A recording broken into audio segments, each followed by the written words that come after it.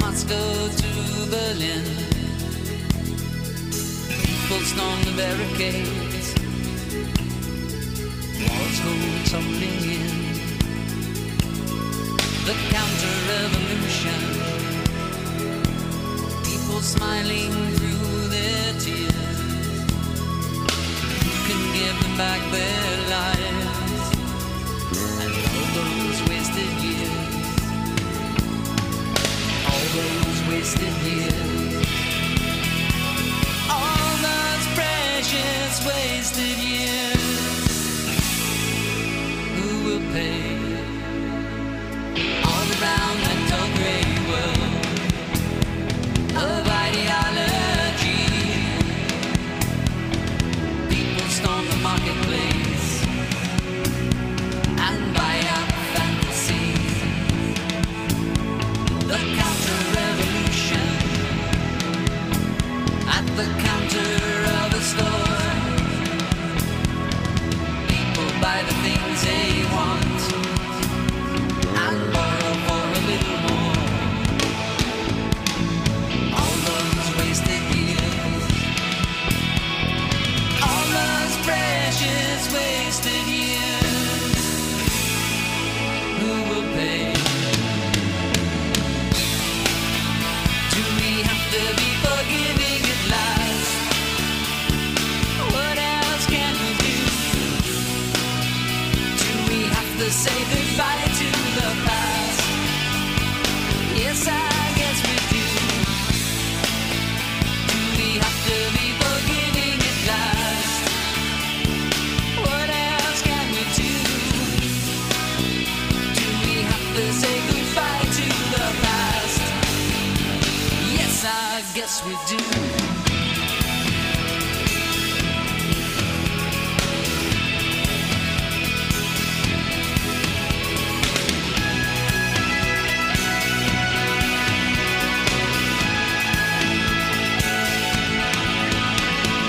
All around this great big world, all the crap we had to take, bombs and basements, fallout shelters, all our lives at stake.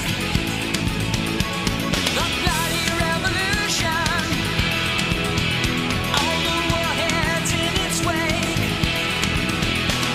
all the fear and suffering, all the big mistakes, all those wasted years, all those precious wasted years. Who will pay?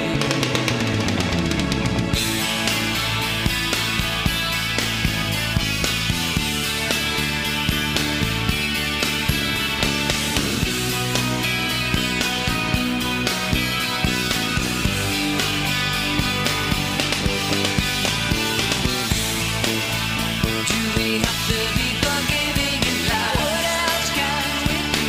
What else can we do? Do we have to say goodbye to the past? Yes, I guess we do. Yes, I guess we do.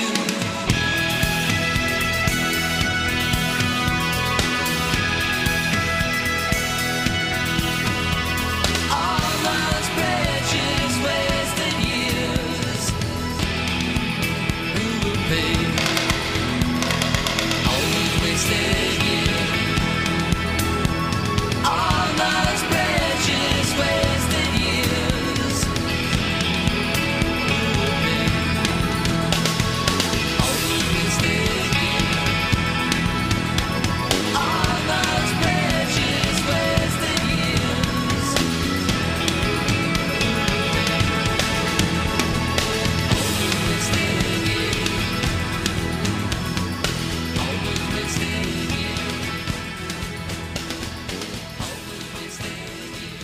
And welcome to the August 20th edition, 2009 of Liberation Station. This is your host, Chris Steiner, and we have joining us in the studio again with us, Dennis. How are you doing, Dennis? Very good, actually. Great evening here. Great. Thanks for joining us, and we're going to be talking about a lot of the things in the news. Continuing from last week, since the phone lines were down, and they are up this week, I assume. Okay, we're just going to take some of your calls on healthcare starting out. If anyone had anything to say about last week's show, that we covered a lot, and the phones were not available, so we couldn't interact with you. The phone number here in Pinellas County is 727-441-3000. That's 727-441-3000. Toll free 866-826-1340. That's 866-10-1340. The website is theliberationstation.com. That's theliberationstation.com. Change your bookmarks. It's changed since about 3 weeks ago. And we'll be talking, some of the things we'll be talking about tonight, we'll be getting into the Obamacare message and how well it's being received. We'll be talking, especially as Floridians are concerned, Miami Herald article. Also, how we could help fix the healthcare system. We'll be talking a little bit more about that, continuing from last week, starting out, because there's so many ways that are being neglected. The administration, as does conventional medicine, considers preventative health, or I shouldn't say conventional medicine, that word's been tainted. Allopathic medicine, government-controlled medicine, for some reason thinks that they need to redefine preventative medicine to mean just vaccinations and tests. Often these tests are rather dangerous, or the vaccinations are deadly, of course. We've talked about that in great detail due to the many things they put into the vaccinations, not just the impaired virus or the viable virus, whichever the case might be. They also put in adjuvants that are supposedly there to stimulate your immune system, things like squalene and aluminum, mercury, also known as thimerosal. So those are things that they've deliberately put in to provoke an immune response, and they often end up over-provoking your immune response for chronic, extended, and lifetime periods, and even up to your lifetime, and of course shortening your life. These constant inflammatory and autoimmune and nervous system diseases are just side effects, proven side effects of these adjuvants. And we'll be talking a little bit about Cindy Sheehan. We'll be getting definitely into her and how she's speaking out and protesting Obama and his pro-war stance.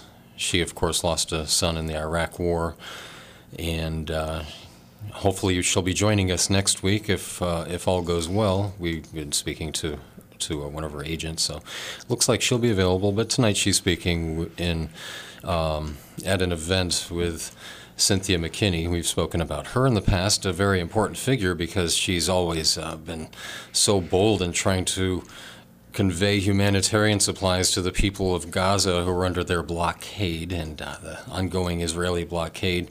The Israeli Defense Force had taken her and the passengers and crew of the Spirit of Humanity into custody and tried to force them to sign an agreement, basically a contract, admitting that they had broken international law, or I don't know exactly what it said, because it was, I'm just assuming here. One can only assume because, according to Cynthia McKinney, it was written in Hebrew, something that she could not understand, so they were trying to get her to sign something, some kind of agreement. And even though it was an act of piracy on the international waters, on the open sea, another act of piracy, and this time she survived, and fortunately all the passengers and crew of the Spirit of Humanity lived to tell about it and how they were abused. We'll be also talking about, we want to just make a brief mention, this won't take too long, just a brief mention of Dr. Rand Paul, who is the son of Ron Paul. He's an eye doctor. Dr. Rand Paul is an eye doctor now, is running he is running in Kentucky for a representative, and he is in striking distance, according to CampaignForLiberty.com. He's running against Secretary of State Grayson, Trey Grayson, and it looks like his Grayson's 37% is being eaten away by Dr. Rand Paul at 26%. And so we just got to compliment the grassroots are springing up everywhere. The son of Dr. Ron Paul has his son riding on his coattails, and looks like he's doing it out of his patriotic duty. Did you know that today is actually Ron Paul's 74th birthday? Happy birthday, Dr. Ron Paul. I saw a picture, I think it was on GCM's homepage, and they had a picture of him at the birthday celebration, and right on the cake is Rand Paul. Somebody put a little, I don't know if it was a sticker or something right in the center of the cake. Cool. So they were going to take the moment. They knew they were going to have a photographic moment, so they made the best of it. Ah, there it is. Great photo op. See? Yeah. You can see me tilting my head on the webcam. Rand Paul, U.S. Senate, August 20th. That's awesome. It looks like he's very touched by it, Dr. Ron Paul is. Well, very good. Looks like they gave up on the idea of 74 candles, too. Yeah. There's a few there. Yeah, gosh, that might that'd be a lot of carbon credits. Yeah. Melt the cake. Probably retroactive once they enact the climate bill. Oh, gosh, they'll probably make that retroactive. Oh, what's the chance of that happening, right? Well, with these eugenicists, they just won't stop until they're pushed back. So Dr. Ron Paul's there doing that. People wonder why animals eat their young. Well, yeah, we're kind of everybody's pet, I guess, in a way, aren't we? I meant the eugenicists. Mm-hmm. Yeah, they're definitely never going to stop. If they'd only practice what they preach on their own kind, and then the world would have less of a problem. But the fortunate matter, or the fortunate thing is that I'm sorry for them getting distracted on these text messages. Thanks, Lee. Thanks to our diligent board op for taking care of the show. Well, the good thing about it is that they have to stop somewhere. They have to. And the thing is that they can't win because they're fighting amongst themselves. Have you noticed, like? These corrupt power figures, Obama and Netanyahu. Did you check out what's been going on in their I guess, the fight for dominance, Dennis? I wasn't so much concerned about them. I'm more thinking along the lines of what Prince Albert of England said. He said if he died, he would want to come back as a disease to help eliminate the overpopulation. Let me correct something for you, Prince. You are a disease. You already are there. You are a disease to mankind. Well, he's just masquerading. Yeah. Oh, Prince who? No, I've heard some people have said it's Prince Charles. I've heard it was Prince Albert that made the original quote. I'm not sure who originally made it. Yeah, I think it was Prince Albert. Yeah, well, why don't you Google that, Lee? Make it radio worthy. I'm kidding. Yeah. Oh gosh, I'm sorry. I'm easily distracted. I'm just so many things to discuss. Well, stop me if there's anything that you wanted to talk about, Dennis, on maybe the healthcare issue. Anything that you've seen before I go any further? Well, actually, your original question about the power plays, as it were, going on out there. I think it's clear that Rahm Emanuel is the one who is the power broker there. He's the CFR representative in the White House. He's the one always he's the glory hound, the one that is the ballerina of the group. And I mean that literally. He was a ballerina. Yes, exactly. Or what do you call a male version thereof? I don't know. I've seen the photoshopped images. They're quite offensive. I haven't seen those at all, though.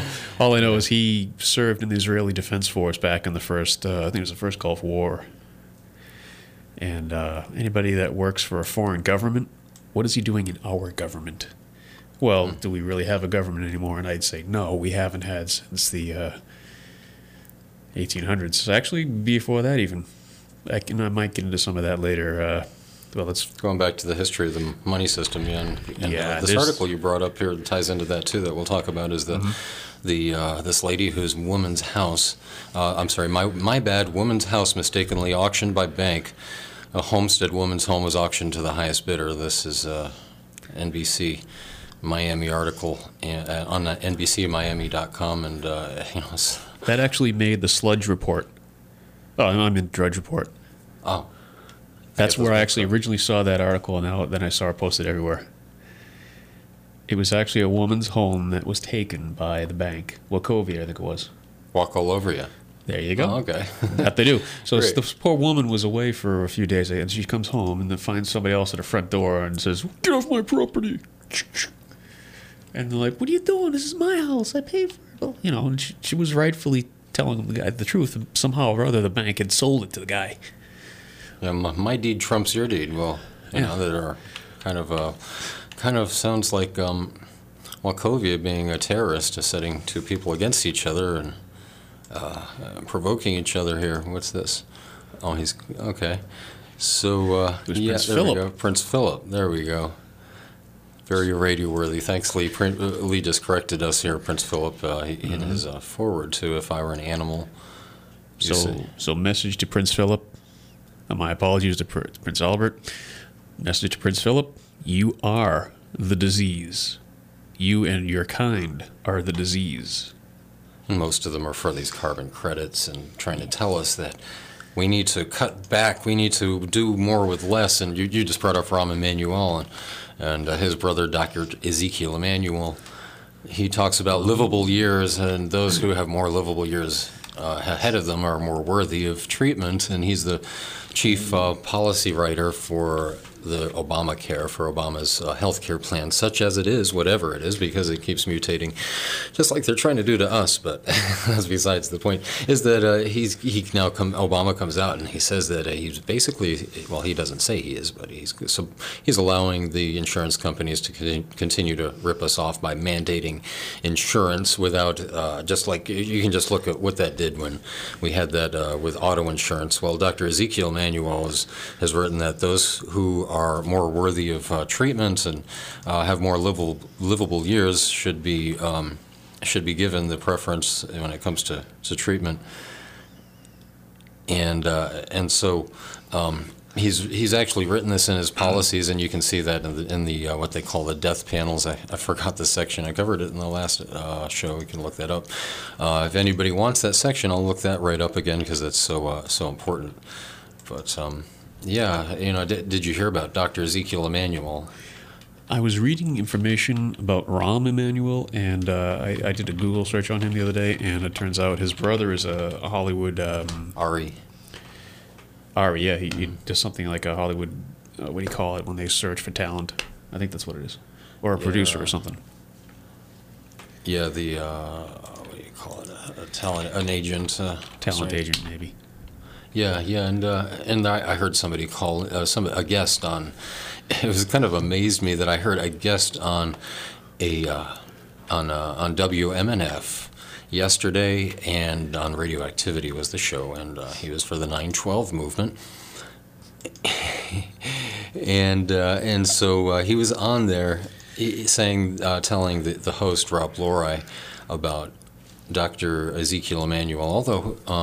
And forgive me, I can't remember the name of the guest, but like I say, he's a spokesman for the 9/12 movement, and which I know very little about, and can't say anything, whether I endorse it or not. But I found it interesting that I found his guest, first of all, very presentable and having his arguments in good order, and I wish he had remembered the first name of Dr. Ezekiel Emanuel. But when he brought it up to Rob Loray, it just amazed me. You know, someone who is so, in my eyes, so pro Obamacare, whatever it is. We have yet to find out. But, we do have H.R. 3200 to go on, and a Senate bill that's not as popular. But the thing is that, not to get sidetracked, is that Rob Loray said, well, isn't Rahm Emanuel's brother... doesn't he work in Hollywood? And so yes, well, that's Ari Emanuel. But the thing is that he tried to tell Rob Loray the fact that there is this Dr. Emanuel, who is Rahm Emanuel's brother, is the chief of state, or he's what is that? Chief of staff. I'm sorry, I'm confusing with the State Department, and Chief of Staff Rahm Emanuel's brother, and so he's writing this healthcare policies, talking about these things, and I just find it astonishing that people who are so supportive of the healthcare bill know nothing about it, number one, and know nothing about those who wrote it. And then I hear on the same radio station, the Honorable Mobili Ogum. I very much love his show, Critical Times, and he sat in for another show. And I bring up these figures because they're so influential. But it just amazes me how easily led they are, admittedly, when he says that he hasn't read the bill, and then later on in the show he says that those who are against the bill just don't like Obama because he's black. Oh, and then he corrects himself and says because he's half black, and not to be trifling, but he's an Oreo. Well, apparently he didn't. I would go that far, but he's very multicultural. And I don't like the fact that because somebody is identified as a racist because they don't like the bill and they don't like the certain sections of it, and for that to be said by somebody who knows nothing of the bill, and I think it's just intimidating. It's a chilling effect that you are going to be called racist. You're racist. You're racist. Oh yes, and why don't you just use the N-word while you're at it? Oh well, because I really kind of like you, and I don't want to be part of a system. I don't want to be an accomplice to your murder that at the hands of a eugenic system written by eugenicists. And yeah. I guess 6% black is his heritage, but Lee just told me I didn't want to. But who's counting? I guess I would say. And the thing is that, well, sure, it doesn't matter. I'm talking with somebody who is fully. And I guess the word is fully immersed in African culture, saying that those who are racist are doing it because he's black, and I just want him to know that, well, this man who supposedly well, if you're going to call someone a racist, you should understand their point of view. And here I am, somebody who's trying to point out, look, he's for us funding abortions of black children and Orientals by signing on to UNESCO, and he did not go to the UN a conference on racism. I wonder why. Mm-hmm. Oh, and he does have his science czar, John Holdren, who co-wrote a book with Jane and Paul Ehrlich, who were also in the former Bush administration, on eugenics and how to go about it. Well, don't you understand? It doesn't matter who gets put into office or what their ethnic background is. The important thing for all of us to understand and to accept, and we're supposed to accept this, is that this is the guardian class that Socrates spoke about. I mean, these are the people who are bred. In other words, raised from birth and indoctrinated in the ways that they should take care of all of society. And obviously they must know better because, well, they just are. And how dare those of us in the lower classes question the guardian class? Because after all, they know more than us. They're so much more enlightened. They're their deities. They are the deities, that's right. They are the gods of this age, and we are to bow before them. I don't think so. Big brother knows best. That's what you're just pushing that envelope, aren't you? Well, I say that because there are people who identify their power with their power structure of the government, something outside themselves, whether it's government or their material goods or whatever. They can identify it to whatever degree, but something outside themselves, and to do that with the government that wants to kill you is slowly and torturously as possible in many cases. They don't want to kill us. They just want what's best for us, even if that's 6 feet under. Well, it makes good compost if they would. I don't think they like us questioning them. Have you seen the town hall meetings? Now they're calling anybody that dares to question the guardian class. How could you dare do that? Don't you understand? These people love us. They care for us. No, they're scum. And they are doing whatever they want. And if you go and question them, well, then you must be a kook. Did you happen to catch? I don't know if anybody out there happened to catch the footage of Barney the Frank from Massachusetts, my former home state. No, was it worth playing? Oh, On the air? This woman was asking him a simple question about, I forget the exact what it was. He had the chutzpah to say, "Ma'am, what planet are you from?" I just can't speak with a lisp. I'm sorry. I don't My blame compass points direct north. Sorry, guys. It's just the way it is. I don't think like Barney the Frank. Well, And- I'm sure he's on lots of hard drugs. He just is deteriorating like so many of the politicians. And Well, when you hear him speak, it's just sad listening to the way, just the effeminate way it comes across in his voice. It's Yeah, just well, disgusting. little Piggly Wiggly up there, and he's just a Yeah. porker up there, just thinking that he wields so much power. Well, he's kind of pushed his way up there by the kind of blackmailing that he would come out with lots of the dirt on the rest of them when he was caught at that press conference, saying that showing how he had a underage brothel of other young men there. Or, sorry, not young men, children. So this is what we have running the banking committee. Yeah, and after he got censured for that, he goes onto the House floor and basically reprimands everybody for even questioning his morals. Like, you have no morals, you piece of...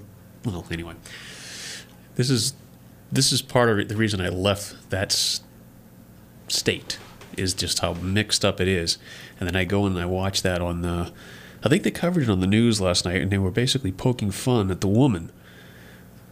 You know what it might have been? I was flipping through the channels, and it might have been those alphabet channels covering the results of different town hall meetings, and they were basically poking fun at the woman for daring to ask the questions. I'm like, wait a minute, the woman had a very coherent, logical question, and anybody with any respect for their constituents would say, "Ma'am, I may not agree, and you have a right to say that." But no, he comes out and basically tries to say, "What planet are you from?" I mean, it's just the arrogance of this guardian class. So what was her question? The specifics of her question I don't recall at the moment. But what I was bothered by more was his just rude treatment of this woman that was asking a legitimate question. And if you're somebody, just the average Joe person in the street, and you care enough to go to a town hall meeting and want to ask a question of a political leader who is supposed to represent you, and that's the way they treat you? Oh. Right Yeah. there, they just don't care. Well, we had, if you caught the last show, I forgot to give the numbers this late into the show again. If you'd like to break on in and talk about anything we've talked about so far, or add anything that's in the news that you think is of interest, and it could be on this or any other topic that you think is being underreported or not reported, you can reach us here in Pinellas County, 727-441-3000, 727-441-3000, toll-free 866-826-1340. That's 866-TAN-1340. The website is theliberationstation.com. Theliberationstation.com is the new website. And we played on the last show representative... would-be representative, purported, alleged representative Anthony Weiner, who represents Queens in New York, and he was. We played the clip where he wasn't. Where he wasn't allowing in the CBS station because he at first was saying that we're not going to let you in. He had a representative say that. Then he went up to the cameras and said, "Okay, we'll let you in, but it's not about you. It's not about Channel 2. It's not about Channel 2." And there he was. Just acting like the reporter was about to interrupt. He says, "Let me finish," and the reporter just says, "Continue."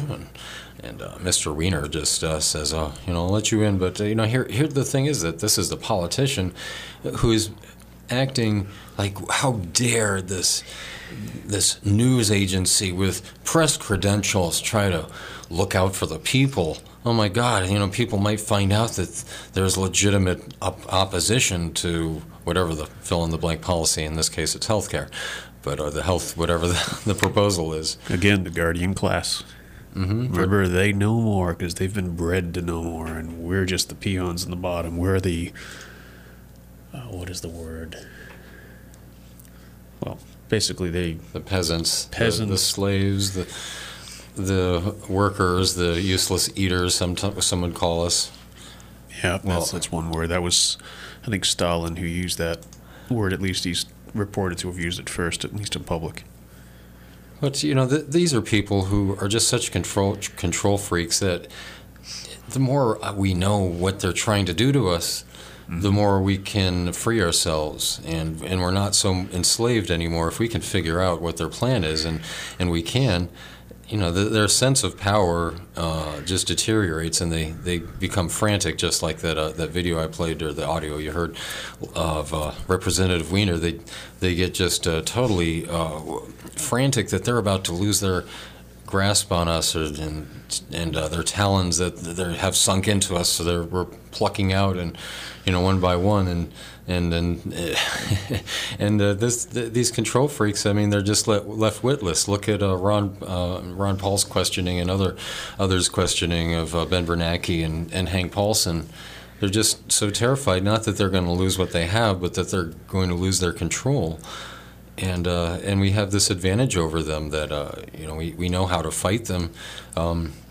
We know that we have enemies, number one, and we know to fight them by forgiving them, number one, but not trusting them, number two. And that's the way I think we should go about it, is to feel love, but in some kind of love, unconditional love for who they are, but in the same way know that this is how we can undermine and unravel their intentions and discover their symbology and their hidden messages also, and as another part of that, like Michelle Obama's dress. Remember, we talked about that on the inauguration. I'll pull up the image here for you, Dennis. But on the inauguration. Well, she is a bit easy on the eye, so by all means. Yeah, it takes attention away from her face, definitely. But I wonder if this Representative Weiner is related at all to Michael Weiner, Savage. Yeah, I slipped up last week when I started to not give his name, because I was thinking. That's where he's from. Yeah, that's true. Yeah. So if you didn't see Michelle Obama on the inauguration, let's see, do a Google here. I think it'll come up, Obama inauguration dress, and there's the one. It shows her, and I'm sorry for the webcam audience. If you're online, you can watch us anyway, so you can you can see this anyway. Do a Google. So it looks like Whoopi Goldberg. Well, let's in the younger days. But look at her dress. Doesn't that look like Black Widow? Yeah, Black Widow in the center. It's a black pattern, the solid black pattern in the center. And doesn't that look like blood splatterings, kind of, sort of? Yeah. I mean, the rest of it, the red, that makes the Black Widow, it's an inverted Black Widow with tapered off blood splatters, and maybe I can find a closer-up version here to show you, Dennis, but... why am I bringing this up again? Do you think? Why do you think I might be bringing up this topic of somebody who looks like she's wearing a butcher's apron on her husband's President Obama's inauguration day? Did you see the article about her mother practicing Santeria in the White House? Say what? Santeria.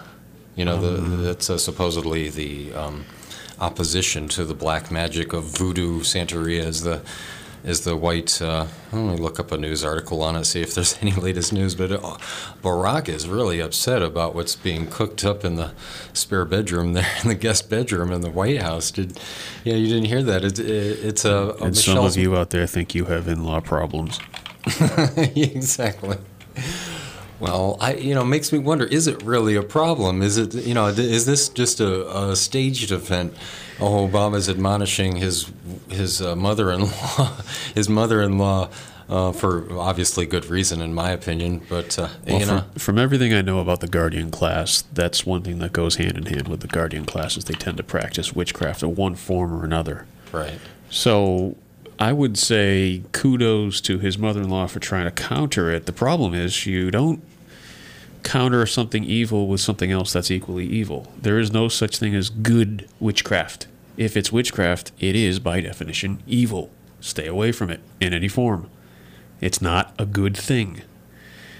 There's no good witch, bad witch. If the witchcraft is rightly condemned and has been for centuries, there is no good or bad. You're being used if you're practicing that. Don't go there. Don't go down that dark road. Mm-hmm. Well, I know you say that from a Christian perspective, and this is her practicing what I consider black magic. What I'll say I'll address what you just said first is that I would say that there are well-intentioned Wiccans, but. People can open themselves up to spirit possession, and one should never do any form of that, like channeling. And that's my opinion as a practitioner of yoga or yogi. And that's something that from an Eastern religion, I guess you might say, or someone might label that. Yogi, the ranger wouldn't like that. Well, we yogis, you tend to stay to ourselves up in caves, but it's something. But it's something that it's something that's more of like a internalized tradition or spiritual discipline, and for some, in my opinion, in my experience, is that Santeria, and I know somebody who's extremely well intentioned who practices it, but I don't mean to imply that they're not good intentioned. Oh, right, I know. Saying what they're into, they probably don't realize exactly. And I think that anything that draws blood, anything that takes energy, and that's obviously their written intentions. They're written in this Council on Foreign Relations intentions. And we just talked about John Holdren and Dr. Ezekiel Emanuel's intentions. Well, anything that draws energy from somebody else, draws money from your pocketbook, draws your blood, sweat, and tears from you. That's your rightful property. Your labor is the fruits of your labor are your property. And those cannot be taxed, according to many Supreme Court precedents, and all the courts have ruled that. So that's something that in a roundabout, in an all-encompassing way, I'm making the point that here are people who just draw in other people's energy. That's their spirit, and that's where they're coming from. They'll draw the life force they'll draw the blood from a chicken. That's what Santeria involves, or some other animal, a goat, on a more holy day, if they think that sacrifice is more worthy. Is that like a Haitian voodoo kind of deal, or something along that line? Yeah, well, yeah, it's practiced in Haiti, and it's they have there's all sorts of things. It includes elements of Christianity and Catholicism, Mary, and all these different things that are incorporated. I mean, many religions incorporated to one degree or another elements of another, but I just need to bring this up that, what's this Barack Obama's mother-in-law? I mean, some people would call Barack a witch doctor, but her, I mean, she's bona fide. God, that's incredible. Well, first Hitler, now her. No. Oh, wait, did I say that loud? Yeah. Well, Hitler was you bring up a great point. Hitlery. Oh, Hitlery, right. Okay, you almost got me sidetracked there. Almost ran off at the mouth on something else. On all the occultic. He was into cult, too. As were most world leaders of that day. Oh, well, even now. But a lot of people would be surprised who... No, let's not go down. That's a whole... Well, sure we will, but I wanted to ask you... Can I throw something in here? Yeah. I just found out the strangest thing, right? My uncle was playing around on the internet. He shouldn't do that. He's over 80, and he's Has he been to the White House too? Very compos mentis. But he found something out about his grandfather that he wanted to share with the rest. I'm very proud to share with the rest of the family. It's newspaper articles. He not only did he own a major paper factory in Detroit, right during the early 1900s, he was also the high priest of the local Freemasons lodge. Interesting. Yeah, he was high priest. I guess for each district they had a high priest at that time. So anyway, then I thought back about the family history, and there's all these tragedies. I mean, his paper factory burned down. So all these tragedies and deaths within his family after that. And I started thinking about this. I said, oh my gosh, Just like the government, they can give it all to you, but they can take it all away. Yeah. And, I mean, the family would think, oh, wow, this is just another star on our forehead, that we can brag about the accomplishments of our family. But, well, Obama of course, I look at it from a different perspective. Huh. Yeah, gosh. Well, you found out about the 33rd and above degrees, I guess, the hidden degrees. Well, Obama, I've heard of them. Obama was invited to have the invitation image. I think it was a fourth lodge, or I can't remember which lodge it was. After his inauguration, the Washington D.C. lodge invited him for some inauguration celebration. Well, if you remember he didn't take the what do you call it, the oath correctly.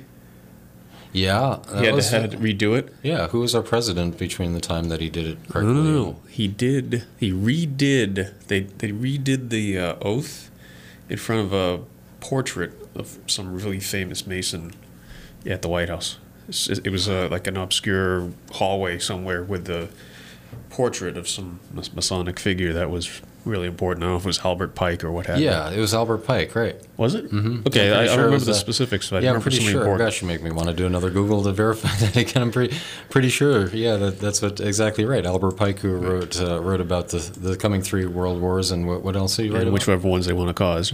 Right. Yeah, the Freemasonry ties into a lot of this stuff, but it looks like they may have been hijacked since their founding days or the founding fathers' days. Like Washington wrote about that they were being hijacked, and it looks like these infiltrators were coming in and carrying out their. Well, when they were hijacked, I can't really say. I've heard different theories on that, but they definitely were hijacked way back in the day. But as far as when that day would be, I don't know. Sure, but he was definitely gradual black magic type stuff. I think it was Albert Pike, but forgive me if I'm wrong. Maybe we'll have to look that up during the break. But yeah, there is Albert Pike's statue. It stands in D.C. Is it? I believe. Mm-hmm. And he's just one bad dude, so that's why I'm bringing him up. Most people don't know how awful he is. It seems like he made these predictions and that are coming true, but they're obviously they're making them come true. They made it. They're making it happen. Mm. But getting back to Michelle Obama's, I wanted to comment about Michelle Obama's mother in the White House. I mean, it kind of shows, doesn't it? Kind of show that times are tough, and even mother-in-laws need to. She's got to slaughter her own chickens. Well, that kind of explains all the disappearances in the White House organic garden. Digging up the lawn. Yeah. Or garden, whatever it was. Mm-hmm. And the goats, too, started disappearing, so now we know why. Well, I understand. I always wanted to use that one thing, so I said that right up. No, it's just true. A lightning rod for silliness here. Free-range chickens, unlike us people, free-range chickens have more freedom than us in our free speech zones during the campaign. So Hoover had the phrase "a chicken in every pot." Barack can have the phrase "a chicken in every sacrifice." Exactly. There we go. That's just trying to help the cause. That's the new White House. Should be their new slogan or motto. What did you just pull up there? Oh, yeah, all this about Albert Pike. And, you mentioned... back up. Wait. Where's that? What, the bull? What steps are they taking that animal down? Oh, looks like a very sedate bull. I shouldn't be surfing the web here. But, as the Ouroboros. I get so distracted. But, we talk about Hitler and the occult, and all these guys are in the occult. All these world leaders are so much into the occult. Well, they take symbols out of context, or they take them and they invert them, turn them upside down is what they do, or they take them out of their original meaning. Like it's kind of funny if somebody, most people don't know the swastika or the swastika is Tibetan, and the Aryan nation. I'm about to make fun of them, so take down the phone number if you have anything to add to this. The Aryan Nation or the racists, the white identity movement. Well, if you want to be a separatist, stay around your own kind. That's fine by me. Just don't encourage people to hurt other people. Well, let me tell you all about the swastikas, Far East history, but before I do, the phone number here in Pinellas is 727-441-3000. In Pinellas County, 727-441-3000. Toll free 866-826-1340. That's 866-10-1340. And the Alltel free call is star 1340. That's a free call from your Alltel cell phone. The website is theliberationstation.com. I'm your host, Chris Steiner, here in the studio with Dennis, and just about to slam the symbology of the Nazis here, because those who use the swastika, what that is Sanskrit for swastika, or I'm sorry, swastika, S-U rather than S-W, and it's Sanskrit meaning, loosely translated, it means it is well, but the swastika is actually, when it signifies it is well, it is the way that the Nazis used it, and the opposite swastika, turning the other way, which is supposed to be the feminine, and the way the Nazis used it is the masculine symbol, or solar. It's a solar symbol, and supposed to indicate like a spinning vortex. But it's commonly used in the Far East, in Tibet and in India, but it's not supposed to be enclosed, and that's how the Nazis used it on their flag. Is they enclosed it in a circle or in a red field, or they had it in a wreath being held up by an eagle. But you have to understand in this in the world of symbology, when you surround something with a circle, from what I understand, you're basically capturing the magic of that symbol. That's what that's all about. And the same thing, if you look on there, you see the slithering snake, the Ouroboros. That's an old occult symbol as well, as are most of those that you're looking at there. And these are Freemasonic symbols that they use. And they borrowed them, from different cultures, compiled them. Judaism is very well known for having done that. Also, nothing. I mean, I'm not. I'm just trying to point out that the cultural history of this is so broad that for Nazis to use it and think that it's against black or brown or any colored person other than white, and you're right about enclosing it like that. It's the male and the female swastikas were to be used unenclosed and together, but not enclosed to indicate unlimited possibilities. So, or limitless possibilities, whichever term you want to use. Right. So that's something that's fascinating. That if a Tibetan were to say come in, or someone into Tibetan pictograms, someone expert in Far East religion or theology and such would be able to, or graphology, can understand the meanings of these symbols and go into warn the people, like, look, you have this madman. He's planning to force you to go deploy to war, and you're going to get to knock up some chicks for the fatherland, and they're going to be their mass production biological baby machines, and then this is our idea of masculinity. This is the way society is going to portray masculinity, as war and casual sex for the purpose of reproduction for the fatherland, and there you go. You have your freedom, Nazis. I'm sorry, but it's incredible that they continue to use they continue to be misled into using symbols that they know nothing about and nothing about the history of, and they're rather enslaving themselves. Right.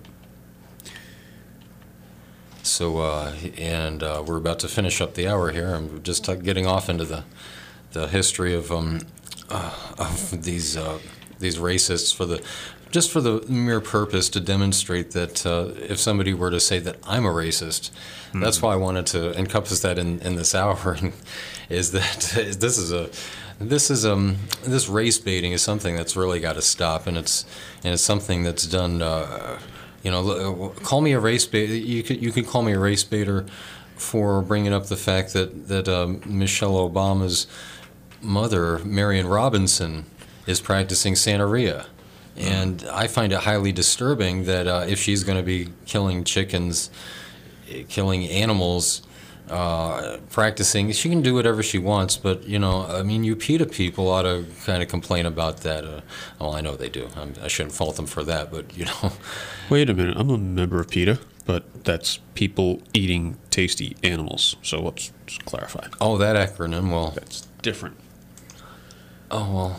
It's different from the other PETA, which is something about animals. Well, why'd you get me to make a donation when you misrepresented it last week? I'm gonna have to cancel that check. I'm sorry. It happens. It was the Madoff moment. Gosh, I can't believe you. I put all my hope in. That's. I'm gonna have to find another better way to do a tax write-off. You guys ever tried pita bread? Pita bread is really good. They're from the Peanut Gallery here. It's the dry humor, the Pita Gallery. That would. That's a good one. Well, we're going to talk in the next hour. Pick up on this healthcare issue, right? And do a little history too. And we're going to talk about the town hall protests that are being so well received.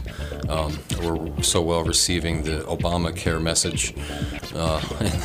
The people at them are not being very well received. So this is Liberation Station, and if you'd like to call us, you can reach us in Pinellas County, 727-441-3000, toll-free 866-826-1340, and tell us if you have any horror stories with the medical care system. We'd like to get into that, too. We'll be right back. What are you gonna do to make me hate me? I can't see how you can understand. A fistful of lies and a verbal decimation. It's so sad that baby can't.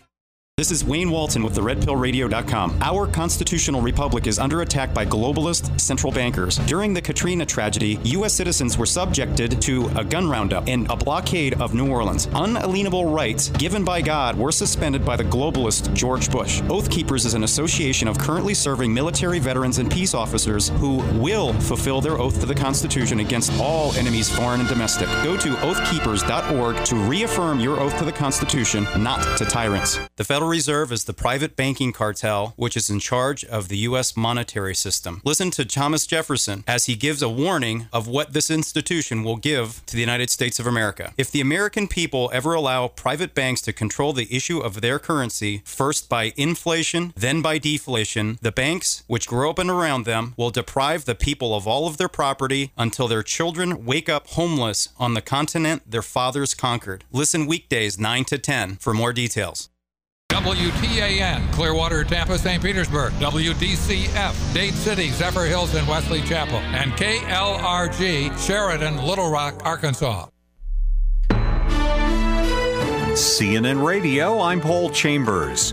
The Libyan man convicted of bombing Pan Am Flight 103 2 decades ago is a free man, returning today to the North African nation. Bert Ammerman, who lost his brother in the bombing, says the Libyan is not worthy of such compassion. Absolutely horrendous, despicable, immoral. This man is going home.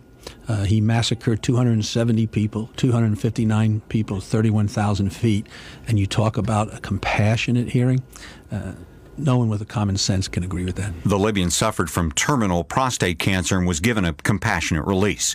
The $3 billion Cash for Clunkers program is winding down. CNNMoney.com's Peter Valdez de Pena says it's been good for the auto industry. General Motors has reopened some factories. Ford has reopened factories. I understand Toyota, Hyundai, other manufacturers have also restarted some factories here in the United States to refill inventories of cars that were sold down on account of this. Uncle Sam says the program ends Monday, so make a deal fast. Former Homeland Security Secretary Tom Ridge says he successfully battled efforts by the Bush administration to raise the terror alert level just before the 2004 presidential vote. Murder charges filed today against a TV reality show contestant for the murder and mutilation of his swimsuit model wife. Ryan Jenkins is an animal. Family friend and former boyfriend of Fiore, Robert Hassman, urges Jenkins' family and friends who may be helping him hide out to turn him over. Fiore was strangled, her fingers and teeth removed. She was stuffed in a suitcase, then tossed in a dumpster. U.S. Marshal Thomas Hession says a warrant is issued here in the U.S. We are preparing the paperwork to send to Canada to issue a warrant in Canada for him. CNN's Jim Roop reporting. The most trusted name in news, this is CNN Radio. Have you ever listened to a talk radio show and said, I could do that? Well, you're right. You can, right here on the Tan Talk Radio Network. Your Tan Talk program will include a professional engineer to handle every technical aspect of your program, professional talk and recording studios, 4 telephone lines to take live call-ins and conduct live interviews, even the ability to do live remote broadcasts. Not only will your program be aired locally in Tampa Bay, you'll be streamed live worldwide across the internet in audio and video. When you sign off, you'll receive an audio CD or MP3 copy of your program, which can be duplicated and distributed. In addition, you can archive and podcast this copy of your program on the internet for download and playback. Ready to explore the exciting world of talk radio? Here's the next step. Hey, Tampa Bay, listen up. You can have a 1-hour program on the Tan Talk Radio Network for less than the cost of one 60-second announcement on many local radio stations. We will put your program on 2 stations in Tampa Bay, AM 1340 and AM 1350. The cost? Less than a 60-second announcement on many Tampa Bay stations. Get the facts by calling Lola Jean, the broadcast queen, at 727-510-7622. That's 727 area code 510-7622. Call 510-7622 now and reserve your Tan Talk Network program. Our guest is Shelley Jaffe, the manager of Peter Gilham's Nutrition Center at 533 Cleveland, here in downtown Clearwater. Shelley, what are some of the changes that are going to be coming to Peter Gilham's Nutrition Center at 533 Cleveland? We have fresh juices, fresh blended smoothies, and salads, and mostly everything is organic as well. So. Wow, well, that's quite a change. I mean, you always have sold the nutrition products, but now we're going to a juice bar. And you said you're going to also have salads? We are. We're going to have a base of baby organic greens, and you can either have mixed greens or spinach. And we have a number of different organic vegetable toppings, as well as no RBST, no hormone, blue cheese and feta cheese, and then also a selection of different nuts. And those toppings are only 50 cents. And you can build a beautiful organic natural salad. And then we also make our own salad dressings there for a very reasonable price. Peter Gilham Nutrition Center at 533 Cleveland, Corner Garden in downtown Clearwater. Check it out. I'm George with the Fuse Weekly News, live on Sunday nights at 9 on Tan Talk 1340. George, you and I are men of the people, just like our sponsor, the Widow Browns in Largo on Seminole Boulevard, just north of Almerton. Visit the Widow Brown for their 99-cent a la carte breakfast. And don't eat fast food. Get the Widow Brown's $5.79 lunch special with drink. Homemade food is so much better than fast food. Go to georgenation.com and the Fuse on Sunday nights at 9 for comedy and news. And the Widow Browns in the heart of Pinellas. Visit georgenation.com for more info. The Federal Reserve is the private banking cartel which is in charge of the U.S. monetary system. Listen to Thomas Jefferson as he gives a warning of what this institution will give to the United States of America. If the American people ever allow private banks to control the issue of their currency, first by inflation, then by deflation, the banks, which grow up and around them, will deprive the people of all of their property until their children wake up homeless on the continent their fathers conquered. Listen weekdays 9 to 10 for more details. This is Wayne Walton with the RedPillRadio.com. Our constitutional republic is under attack by globalist central bankers. During the Katrina tragedy, U.S. citizens were subjected to a gun roundup and a blockade of New Orleans. Unalienable rights given by God were suspended by the globalist George Bush. Oath Keepers is an association of currently serving military veterans and peace officers who will fulfill their oath to the Constitution against all enemies, foreign and domestic. Go to oathkeepers.org to reaffirm your oath to the Constitution, not to tyrants. This is Wayne Walton with the RedPillRadio.com. Our constitutional republic is under attack by globalist central bankers. During the Katrina tragedy, U.S. citizens were subjected to a gun roundup and a blockade of New Orleans. Unalienable rights given by God were suspended by the globalist George Bush. Oath Keepers is an association of currently serving military veterans and peace officers who will fulfill their oath to the Constitution against all enemies, foreign and domestic. Go to oathkeepers.org to reaffirm your oath to the Constitution, not to tyrants. The world world's getting worse, so they say. But I just don't see it, 'cause I see a miracle every day. When I look in my own face, I'm tired of all this pain and negativity. I know it's tough for us all. Don't tell me I can't fight, I'm dumb enough to try. Maybe we'll fall or maybe we'll fly. Lights like music, I'm going to go on for a little. gotta live it loud. And love's a groove that keeps us spinning round in this beautiful messed up world. In this beautiful messed up world. Welcome back. This is Chris Steiner on Liberation Station. And you can reach us in Pinellas County, 727-441-3000. Toll free, 866-826-1340. That's 866-10-1340. And the Alltel free call for Alltel cell phone customers is star 1340. The website is theliberationstation.com. And we're joined tonight with Dennis. Hello. Hey, Dennis. Thanks for joining us again. And we're going to talk a little bit more about the health care issue, or the insurance reform debate, or the health care reform debate, whatever debate they want to call it these days. Which bill do you refer to? The 6 in the House or the 2 or 3 in the Senate? Well, that's a good question. Yeah, whichever one makes it out of committee first, I don't know. I mean, it's just different people's proposals, and they're not jiving with each other because they're not talking to or communicating with each other, and that's why I guess there's that misconception and the misreporting or misinformation. Don't know if it's actual disinformation, meaning I don't know whether it's intentional, but I know that there's a lot of misinformation that there is no plan. Well, there are plans, and there are people that are in black and white, and then there are proposals, people talking about their plan, and like Obama, for example, talking about how his plan is changing, and first it's single payer during the campaign, and then it's last week, as I covered a CNN article that he's saying no, it's never going to be single payer, it's never going to devolve into that. That's what the people on those who claim to be Republicans or right-wing or even libertarians on the radio, those commentators on the radio who are against it, saying that it's going to evolve into single-payer. And then there are those who are in support of Obama's plan, no matter what it is. and they'll say that, yes, it's going to evolve into single-payer. And so they're both agreeing, and we have a lot of crosstalk going on saying that it's going to devolve in develop into single payer, and then Obama says, no, it's not. Don't even think about it. I suspect that the Canadians are going to continue to be get dragged into this debate. So now we have no idea what it's going to involve. Could it involve forced procedures? Could it most likely, I say yes, of course. And is it going to involve not less choice? Is it going to mean that we're going to not have our choice of doctors, and doctors go to jail or have their licenses revoked, or patients go to jail for choosing a doctor outside of their network?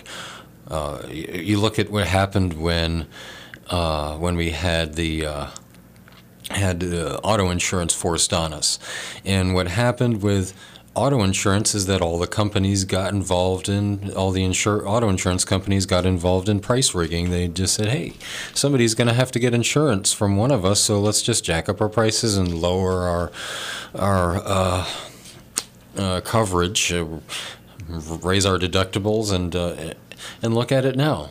So if you think that health insurance is a good idea, then mandated car insurance is a good idea, then if you think mandated health insurance is a good idea, then look at what happened with mandated auto insurance.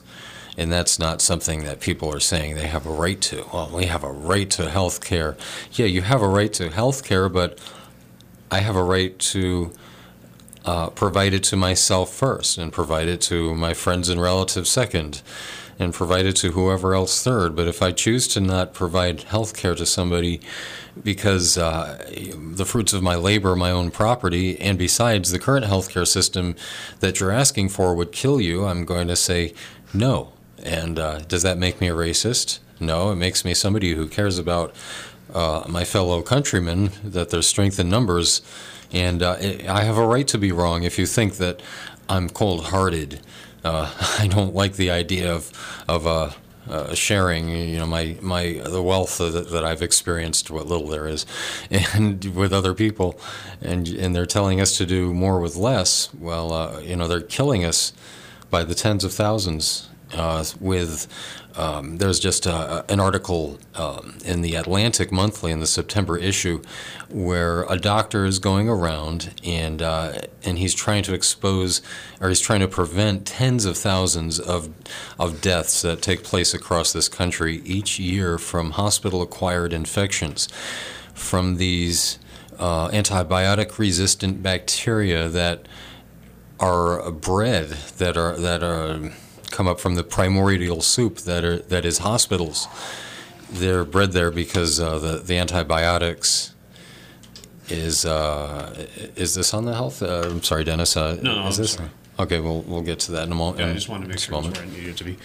And we have these antibiotic-resistant bacteria that are being bred in the hospitals because of the prophylactic or preemptive strike use of antibiotics that when the bacteria, the target bacteria, survive, the few that do are tolerant or antibiotic resistant. And so there are about 5 or 6 major antibiotic resistant bacteria running rampant through hospitals that could be avoided, as this doctor in the Atlantic Monthly points out to hospitals, if there were just simple sterile technique observed, washing of hands between seeing patients, whether a doctor or nurse see a patient, they need to wash their hands, and the patient these days needs to make sure, because this doctor found, the hospitals aren't interested in adopting a policy of a stringent sterile technique, because it doesn't cost them too much, but the cost benefit that they reap from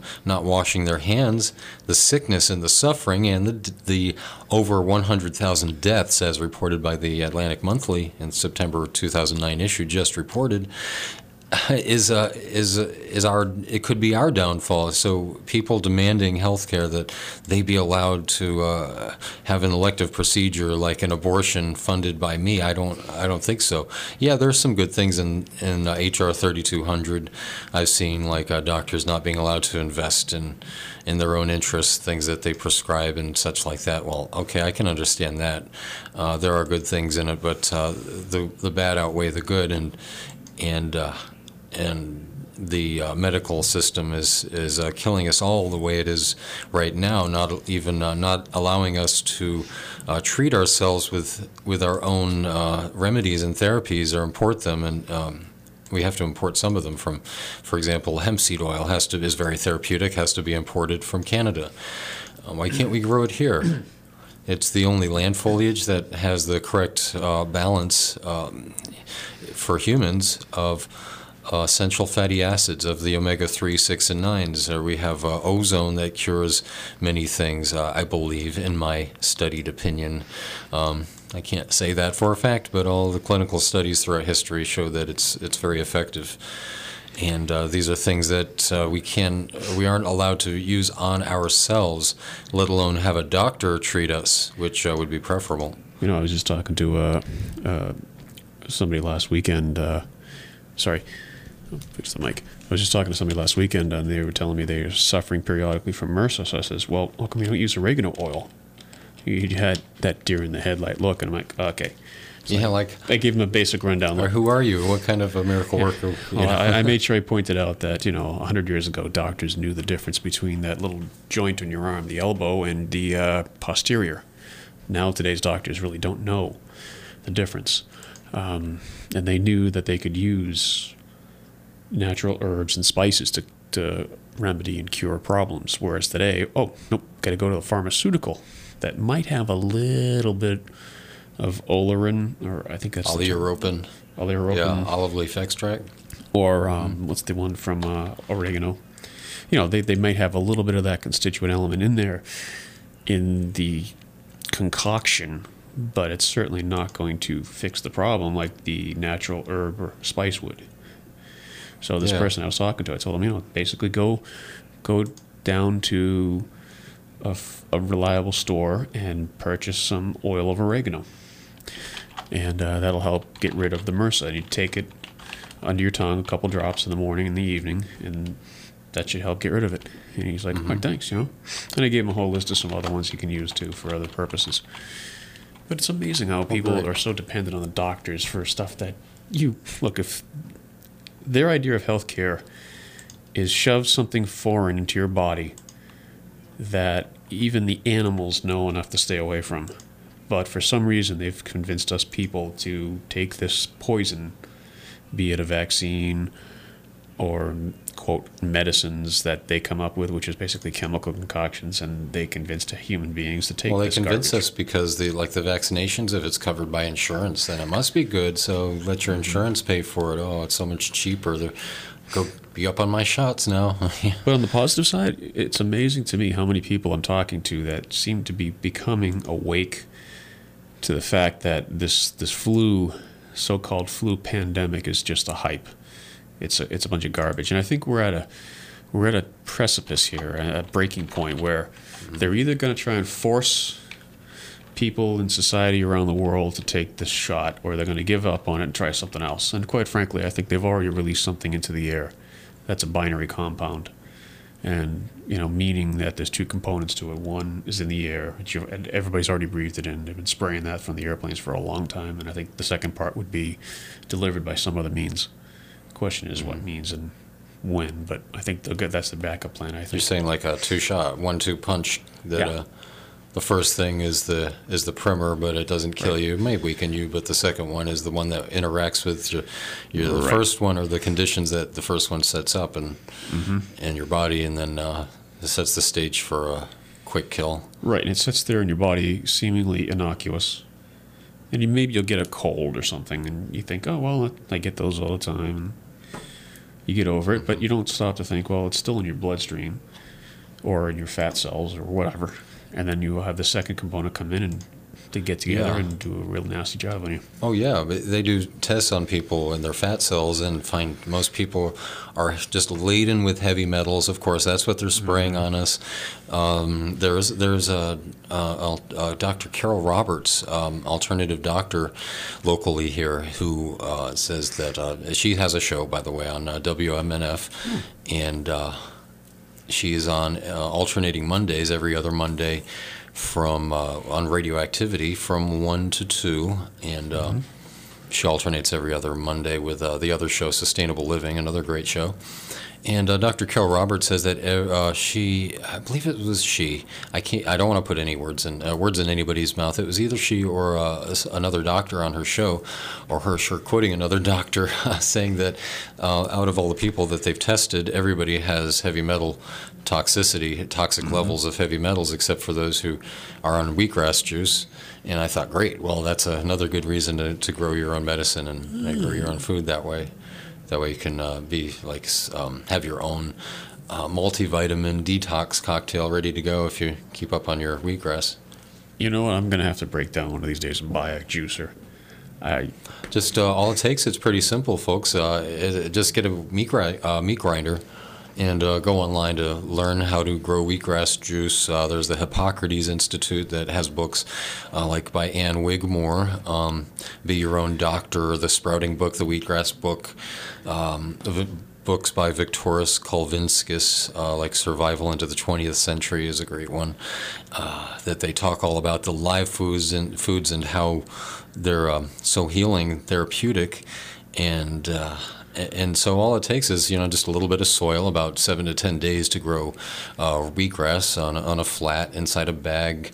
Essentially, these books will tell you, or you can go online to do a search on how to grow wheatgrass, mix your own soil, tend to them very briefly each day, and once a day or maybe every other day. And I found a good little tip for growing mine, by the way. I got from the Power Hour a little personal battery-powered air ionizer, and I put that in the bags for about 5 minutes. The bag that the plants are growing in for about 5 minutes each day, so that ozone kills the mold that inevitably grows around the roots. So that's something I was wondering about that.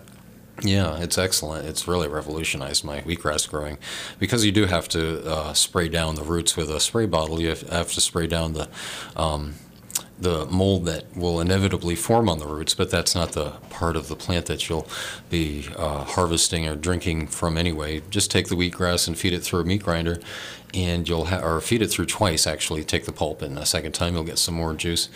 And when you grow your own wheatgrass, that way, if you grow your own wheatgrass, or if you get it in soil from the health store, you can have 2 or 3 cuttings of it. So about a week later, you can have a second cutting, and about a week after that, you can have a third cutting, and by that, it's usually spent, and you have to plant some more. So it's a really good first step, I guess, in regaining your health and detoxifying. But yeah, you're talking about binary attacks and these things in the air. A lot of them we can detoxify from. Yeah. And I believe that's true from a lot of things. And you mentioned olive leaf extract, aleuropin. That's an amazing antiviral, antibacterial, antiseptic you just happen to have it right there. Yeah, I took some notes that there's actually a patent on it. Yeah, aleuropin is even anti-HIV.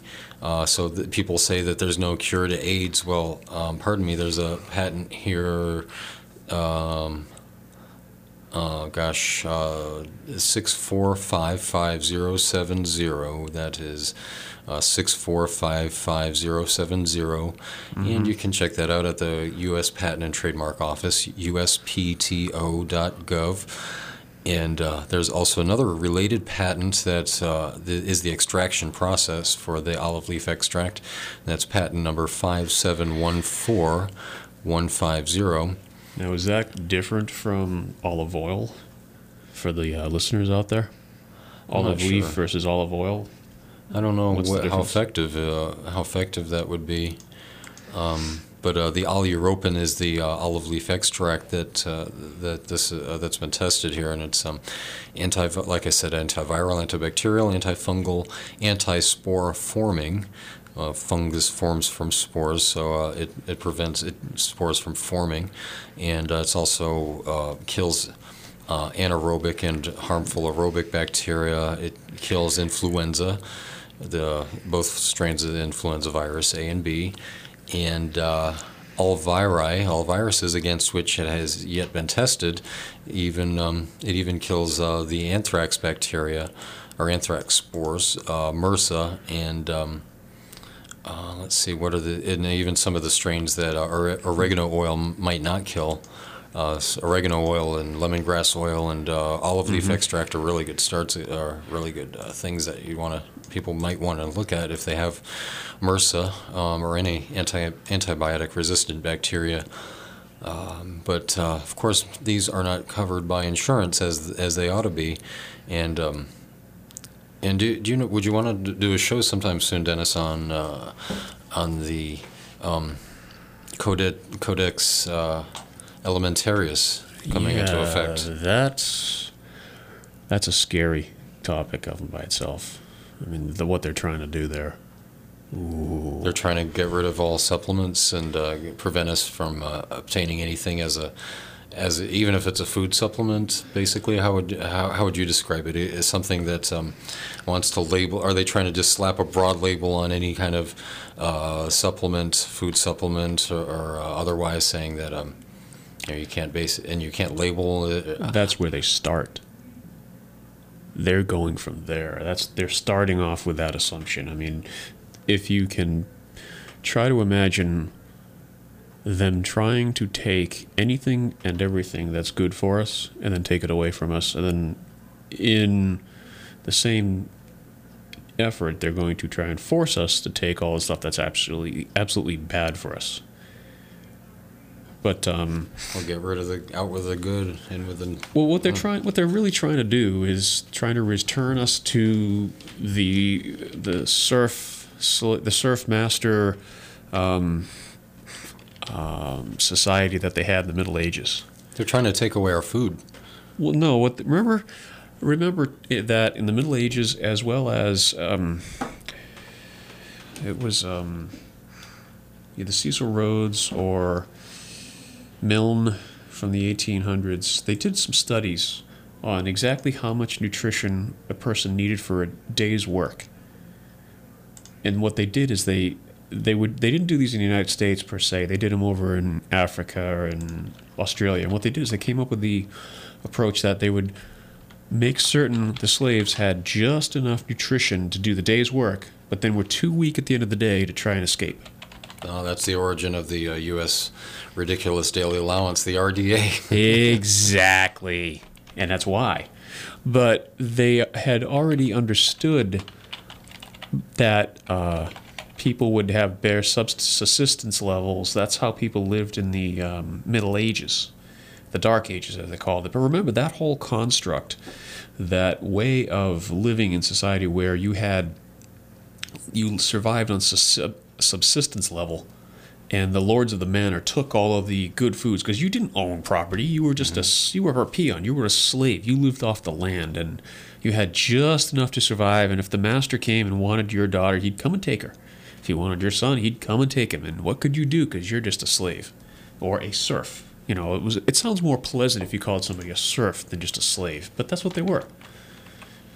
And remember, white slavery was just as prominent as the black slavery. Well, the in the United indentured States. servitude was at least as prevalent, but who's counting? That's I know it's not politically correct to mention that there were others, but voluntary that's the very slaves. truth. Yeah. Like I said earlier, we'd make great pets. I mean, Right. I think that's the title of the song too. But Well, remember, at the end of besides the point. 1800s, they had already realized at that time that slavery, as it was in the United States, where they had the African slaves brought over, was already waning. I mean, it was already on its way out. The cotton gin invention of the cotton gin pretty much did in the whole concept of slavery. I mean, it was already starting to fall apart at that point. And so this need for all these extra bodies to do the manual labor was just starting to be less and less each year. So the whole idea of slavery was already a dead issue. The Civil War was not fought over slaves. It was the Second American Revolution against the banksters. And everybody forgets that because history doesn't want to report that. But that's the truth. The first American Revolution, I guess we've veered into history now. Well, right. Ben Franklin's memoirs we've talked about before, and how he said that it had not been for all the the debasement of the money. Right. Yeah, you tell us, right? Well, okay. Ladies and gentlemen, there's another talk show out there by a man I've come to respect recently. His radio show is Crash, Are You Ready? It's on the GCN network. The man's name is George Whitehurst Berry. Lately, he, in fact, probably for the last 6 months to a year, he's been doing a show on money as debt and debt slavery. And he's been reading from a book by a man long since passed away by the name of Cornelius Carl Vieth. That's the author. And the book is Citadels in Chaos. And he goes into... I mean, he's basically reading a lot of this man's book on the air. I mean, it's out of print. I mean, you'll be hard-pressed to find a copy of that book, but you might find some excerpts of it on the internet. And when you understand the real history, not as it was taught to us in school, but what really happened, meaning what was the real cause of the revolution, it was the cause of the American Revolution was not that they slapped extra taxes on us. It was that they forced the American colonists to give up the scrip that they were using between the colonies, and they made them, the Bank of England made the colonists pay for everything in gold and silver. But the means of exchange between the colonies was scrip, paper scrip. It was a barter, something above a barter system, but it was basically, you had... It was their commerce, and they were trying to break down or divide and conquer the people, and because, people are doing business with each other, they're building relationships, and Right. that's the same strategy as today, debasing our money, essentially. What they're trying to do today is essentially, they've come full circle in their eyes. And Alan Watt has presented a lot of this information. Basically, in the Middle Ages, the people who wanted to have control of the world realized that they were not going to achieve that end, worldwide control, if they had continued in the serf slave master way of society. They had to create an economic engine from which they could then fund an expansion and a new country, or as what was his name? The book, The New Atlantis. Sir Francis Bacon came up with the book. He wrote the book, The New Atlantis, and he wrote probably 5 or 7 other books. Very prophetic. Well, what it was at the time, and even now it's looked upon as science fiction for the day, but what it was a book in which he presented the concept of a new country to be created across the waves over there, basically meaning here in what we became known as the United States. I mean, this was written in the 1500s. And what happened in the late 1400s, 1492, Columbus sails the ocean blue? Well, if you go back far enough, Amerigo Vespucci was actually an agent of the Italian family there, the Medici family. And he was a agent of the banksters of his day. He went, verified the land locations, got the maps drawn, and the next agent of the banksters was Columbus, who worked for the banksters of his day. Everybody thinks this is all new. No, these people have been doing this for centuries. The United States was set up to fund the next step. Well, they're pretty much done with that next step. And while they had us, that is to say the United States, us, it's a little Masonic, little wave of the hat to us there. What they set us up for was at the economic engine that would then fund the next step. The next step being China and Russia, where they would practice the slave societies. Those experiments have been completed and successful. Mm-hmm. Now they're ready to, we're done with the United States, where do we go next? Well, they've already set up the next base of operation over in China. So everybody's wondering, why is all these Chinese banks buying stuff up? No, it's a transfer of assets. Yeah, why are we giving them our technology, our MERV rocket technology? Yeah. Why are the Clintons and then the Bushes doing this, Bush Senior and Bush Junior doing the same thing? I mean, I'm sorry, but I don't know if Senior did. Bush Junior did even worse. We'd have to go into that another time. But just to be an equal opportunity Are offender. you talking about Bush Senior, the guy who used to name all of his ships the Barbara? I didn't know that. Bush Senior. Oh yes, look up. Was it? There was the oil company had Zapata or Zapote.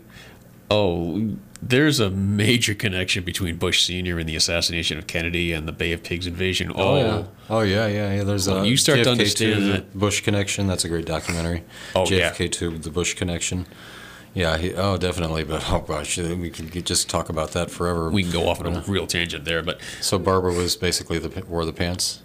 Well, when you start to look at the Bay of Pigs invasion and you start to realize that one of the ships was named the Barbara, and the parent company was owned by Bush Senior, an oil company through secondary agents. But basically, when you track it back, you start to realize, wait a minute, on the board of directors is this guy by the name of George Bush Senior. Huh. I guess not just coincidence, right? They thought it they thought it was going to go on his yacht, I guess, and then they said, oh, well, it already is on his yacht. Oh. Right. And no, it's not conspiracy radio, it's agenda radio. We're exposing their agenda, not their conspiracy. There's too many people involved for this to just be a conspiracy. This is an agenda. Well, it's an egotistical agenda because look at the others that have had, like Condi Rice had a Exxon liner named after her. And then they took it off. They changed it again. But really? Yeah. Well, she had her own.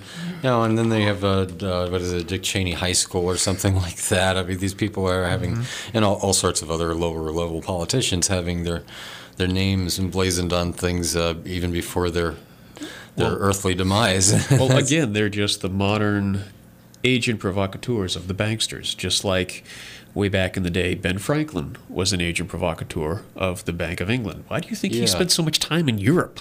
Comes back over here. Tell us about that. And, well, okay, let's go back to the cause of the American Revolution. Everybody says, well, the British forced us to do this. The British, and they forced our hand. Well, no.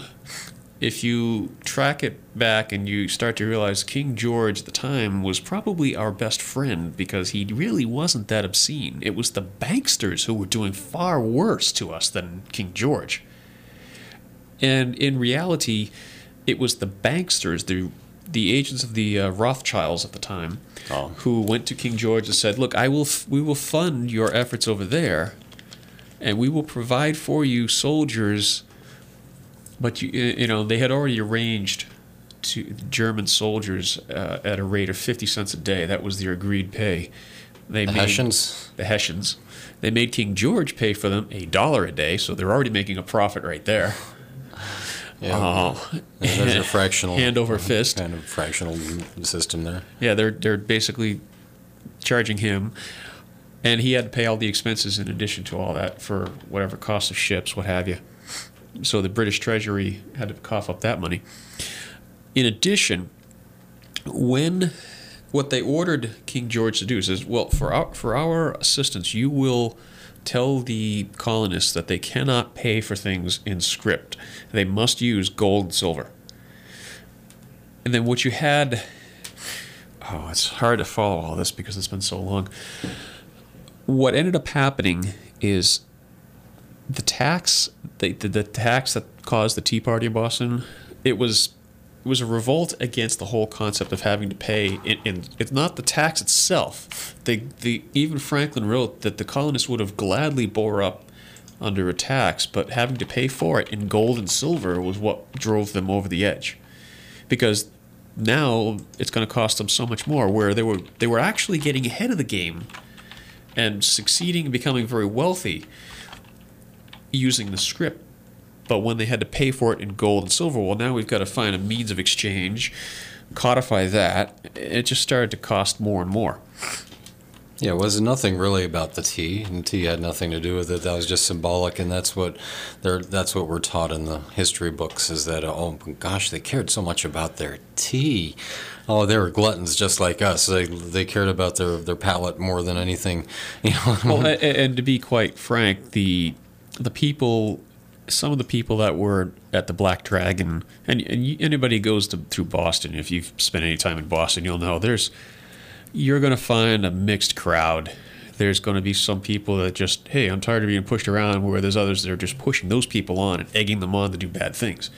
And that's pretty much what ended up happening with the Tea Party. It was actually a bunch of people who were fed up, and then you had those agent provocateurs of the bank trying to force the events. Well, if you go back and you track to Lexington Green, the first confrontation between the American troops, or the American regulars, with the colonists, and they were organized militia. They were called to arms, and all they were going to do, and they held their ranks at the Concord Green, okay? Mm-hmm. But the British regulars broke ranks, because the British regulars that were sent there were the Hessians. The British troops had already been asked, if you had to, would you quell a rebellion in the colonies? And they said, we're not going to fire on our troops. Those are our cousins, our brothers, our sisters. We're not going to fire on them. That's when the Rothschilds came up with the idea and promoted it to King George. Well, we'll give you these other troops. And they basically forced the situation. They forced the hand of the people. They put people there who would fire on the American colonists, meaning foreign mercenaries. The Hessians. Mm-hmm. They made certain they placed them in. And once the firing started, it didn't matter who fired first. You've got a battle. Okay, all bets are off at that point. And anybody in a situation where, okay, like in the Civil War, the war between the states, very similar events happened. You had people who fired first. Well, at first you wouldn't have the Americans north or south firing on each other, so agent provocateurs were called upon and created that whole situation. Once the battling started, though, the South was actually doing a lot better than the North. The North won by sheer number and better armament, and the fact that we could just continuously, the North could continuously resupply. Yeah, speak for yourself, Yank. Well, you gotta remember, I grew up in New England, so Civil War battle sites, we don't have those around here. Yeah, we have this wonderful ship called the Constitution, Yeah, well, yeah, but battle sites, I come down here for that. I have no resentment at all. I'm just playing it off like one of the hicks around here. Okay, so you grew up down here, fine. But yeah, since I was about 3 or 4 years old, definitely. But isn't that strange? Most people would think ask me if I'm from elsewhere, California or up north. But see, a lot of people, you grow up and you have this whole idea of history presented to you, like this is what really happened, and then you get older and you start to realize, oh, wait a minute, just by knowing how people would act around each other, you have to start saying, well, wait a minute, that if I had been put yourself in the situation, would you have done those events? Well, no, it can't be that way. When you read more obscure documents, you start to realize, okay, somebody rewrote this so that we would think that happened. And when you go back and you track some of the history books in the 1800s, and if you ever have the opportunity, go to some of these old libraries, folks, and check out these old books, because when I was in high school, we had some old books that I had a chance to go and enjoy read, stuff that you would never have thought to pick up. But I mean, I was interested in a historical topic, and I ended up finding some very rare books that were written in the either 17 or 1800s, and I was the only person to borrow them in 100 years. So, and my town library actually let you borrow those books. Well, I went back a couple of years ago, and those books are now in the rare book room, and they don't circulate. I'm like, oh, darn, I was so looking forward to borrow them again. I looked up the titles. And so what did they teach, these old curriculum for schools? No, I mean in general, if you have the opportunity to look up these old books, the way they wrote, how they wrote, the way they presented a topic is very different from what we have today. In addition, in certain cases, you'll find a really different perspective of history. Events are presented differently than they were rewritten over the centuries or over the years for what we have today.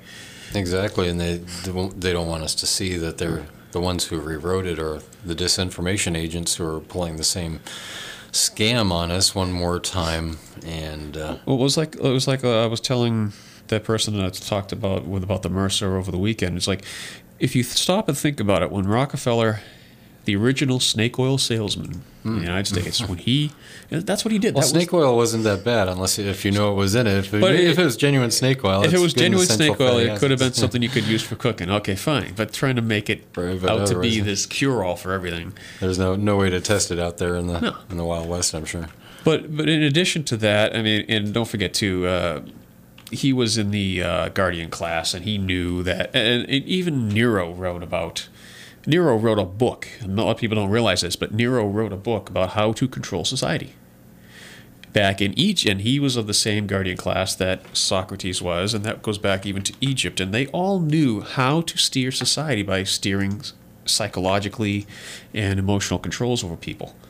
Well, when the Rockefeller, the snake oil salesman that he was, what he did in the United States is he took over the medical industry. He got together with some others that became Dow Chemical and some other manufacturers of what we now call pharmaceuticals, but back then they were chemical companies. And what they decided is that, look, you young people, you want to be doctors. Well, we'll fund your education if when you come out of school, you'll start promoting our products as the cure. Become a drug rep. So within two generations, you had a complete change in society from people who understood that, okay, these doctors are going to come to the house, they're going to evaluate the problem, and based on centuries of understanding, they'll know what herb or spice I need immediately to remedy the situation, and then what changes I will need to make to my diet to make sure I get better. Yeah, diet is such a big thing because a lot of these exotic things we talk about won't work. They seem exotic, but when I say that, I mean from all over the world. Is that they won't work unless they're if you have, for example, the alkaline environment in your body is fostered by eating a raw diet, eating food, say. An apple with a peel will have a more alkaline effect or alkaline forming effect in your body than an alkaline without a peel, or the same for a potato or a banana. If it's more ripe, is more alkaline than if it's not.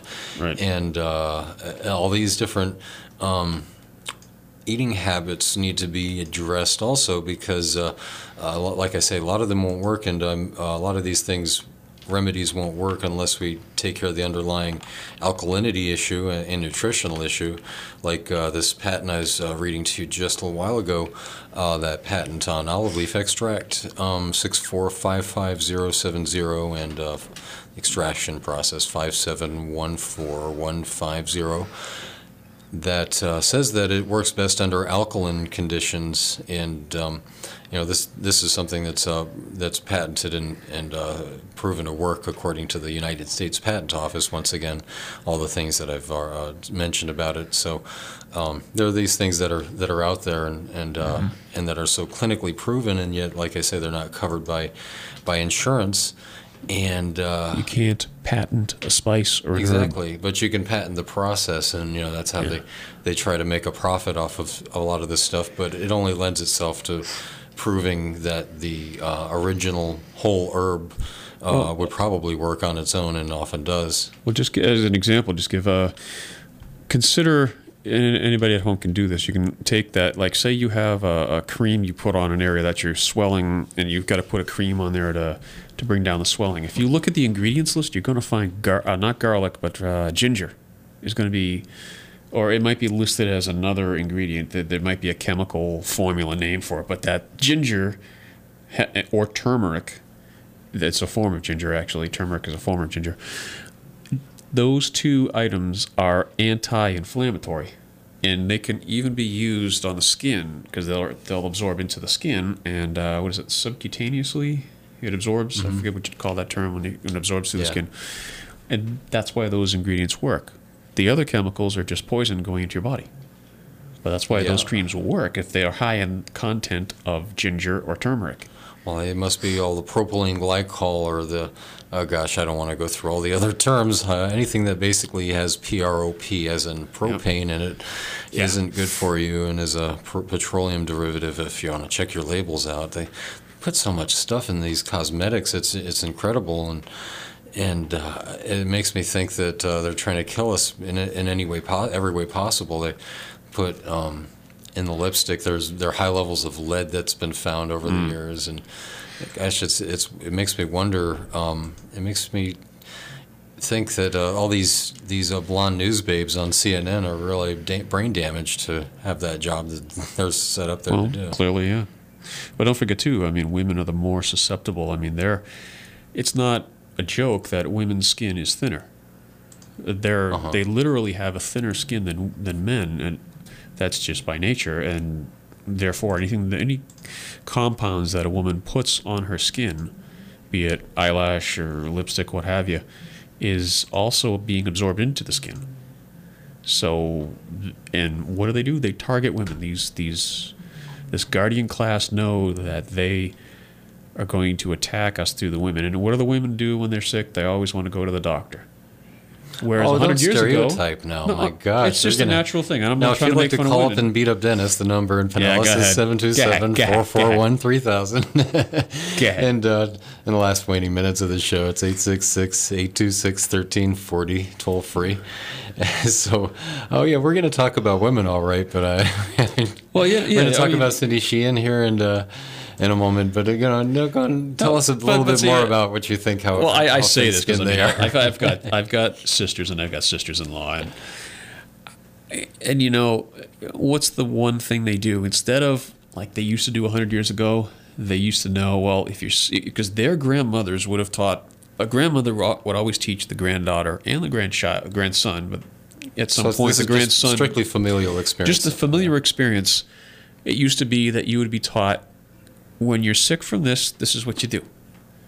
But once the snake oil guys got a hold of the medical community, and within that 2 generations, they had already broken that familial inheritance of understanding and information, and you now look to the new God, instead of the God of the Bible, instead of the God of your upbringing, you now look to these new gods that can provide you this new wonderful cure. Just bow to their way of worship, and that might take the form of, go to the doctor. Well, wait a minute, the doctors used to come to you. But the only time doctors would come to you is if you were so sick, the regular cures didn't do the trick. And so the doctor would usually be called in. Or if you had a broken arm and need to be set, or, like something like that. Even with childbirth, there would be a midwife, not a doctor. Well, in the Oriental tradition, there's the physician or the healer would come to you, of course, but you would stop paying him if you were to become sick, rather than if you're ill in China. So there's that kind of insurance system that keeps everybody happy and healthy and working, and right. And that's an interesting model to look at. But I think it'd just be societally imposed rather than government, enforced, obviously. Right. But I want to talk, let's see, about real fast, speaking about health care. Yeah, we certainly have varied off the topic here tonight. Yeah, I just want to get back to this, speaking of health care and the right to defend yourself. You were mentioning militias, and a good reason for that is, as we've covered in the past, foreign mercenaries coming into our country. Is this the guy that brought the AR-15? This picture you have up? Yes, this is an activist, Chris, and we don't have the time to play the video. No, well, not that I know of. His patriotic sense is extremely bold. I mean, I don't know if I could come close, but this article here on freedomsphoenix.com, entitled "Obama Comes to Phoenix, Arizona, So Does Chris and His AR-15." This is dated today by Thomas Costanzo. The usurper Obama comes to Phoenix, Arizona on August 16, 2009. Chris is inspired to come to the demonstration and exercise his right of free speech, which includes his right to carry a loaded AR-15, as well as his loaded Glock 17, a 9mm handgun, around while he is peacefully rallying for the rights of the individual. And it shows a picture of him. He's very proud of his openly carrying of his AR-15. Continuing the article, he says he encounters crowds of Acorn-sponsored AstroTurf who are only interested in utilizing the force of government to steal from one group, the productive class, to give to them another group, the welfare class. There are views of groups chanting for socialism, fascism, and the nanny state, welfare versus freedom, individual rights and responsibility. Oh, and by the way, this man appears to be black. I don't know if I'm colorblind, but he looks like he's black to me, and there it seems like he's anti-Obama. Can you believe it? And he's toting an AR-15. He must be racist. Well, yeah. If he's anti-Obama, he must be. I mean, that's just the way we're told, right?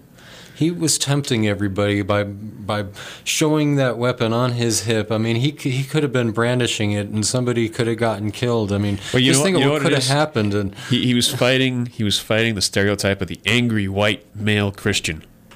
Here he is, well-dressed, obviously articulate black man carrying an assault rifle. And he was on Alex Jones's show today. Oh, he was? Uh-huh. Oh, we should interview this guy. Yeah, I will have to play that. Yeah, if we can get in touch with him. Yeah, he's kind of breaking the stereotype. I mean, he's wearing a tie. He's breaking the stereotype, saying, you know what? I'm here. You're not going to ignore me. But you know what? You're not going to cut me down for being something that I'm not. I am here. You can't ignore me. Deal with me. Well, they are trying to ignore him, but you don't hear a whole. Where he was, there's nobody ignoring that guy. Well, and you know what? The only pictures I saw on the Sludge Report or Schlock's News, that's my pet names for those channels, it was him from the back with the rifle. That's all you saw. You never saw the man from the front. Looking at the man from the side or the front, you get a totally different mental image. See, that's the Drudge Report for you. That's the bought-off media. That's why I call it the Sludge Report. Well, you got to see what the opposition is saying, I guess, or what the bought-off press is saying.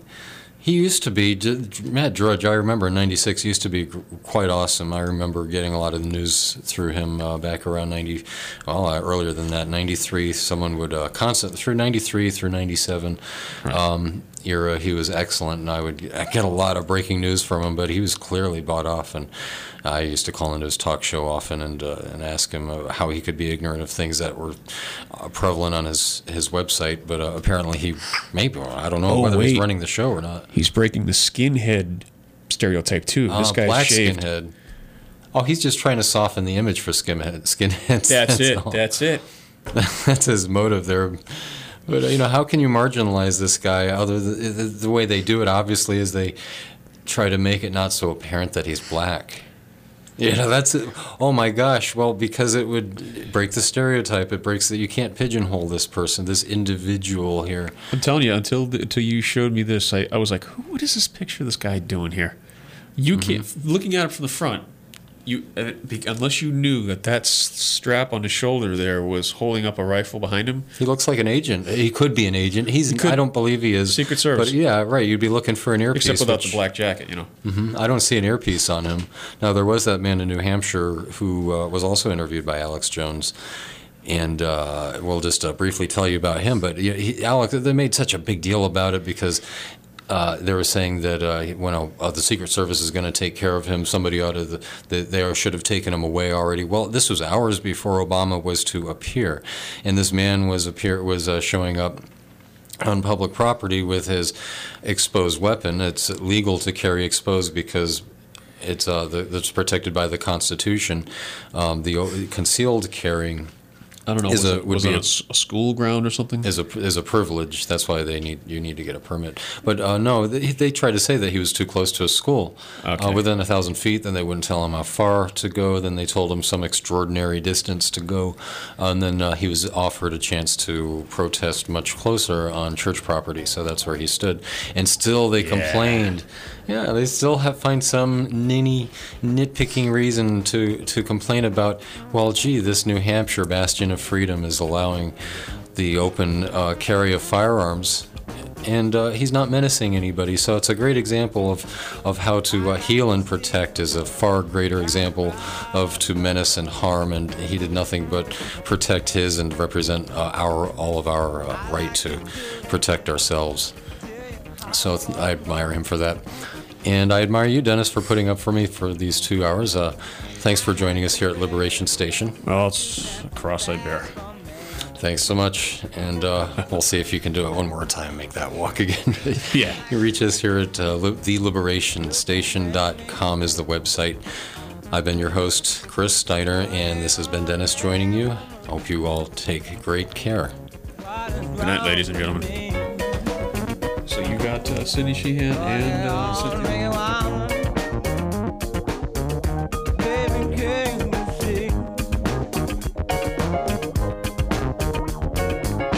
I like to see both of you far deeply in love. I like to see you under the stars above. 'Cause I would. I like to see both fall deeply in love. Yeah. I'd like to see you in the raw under the stars.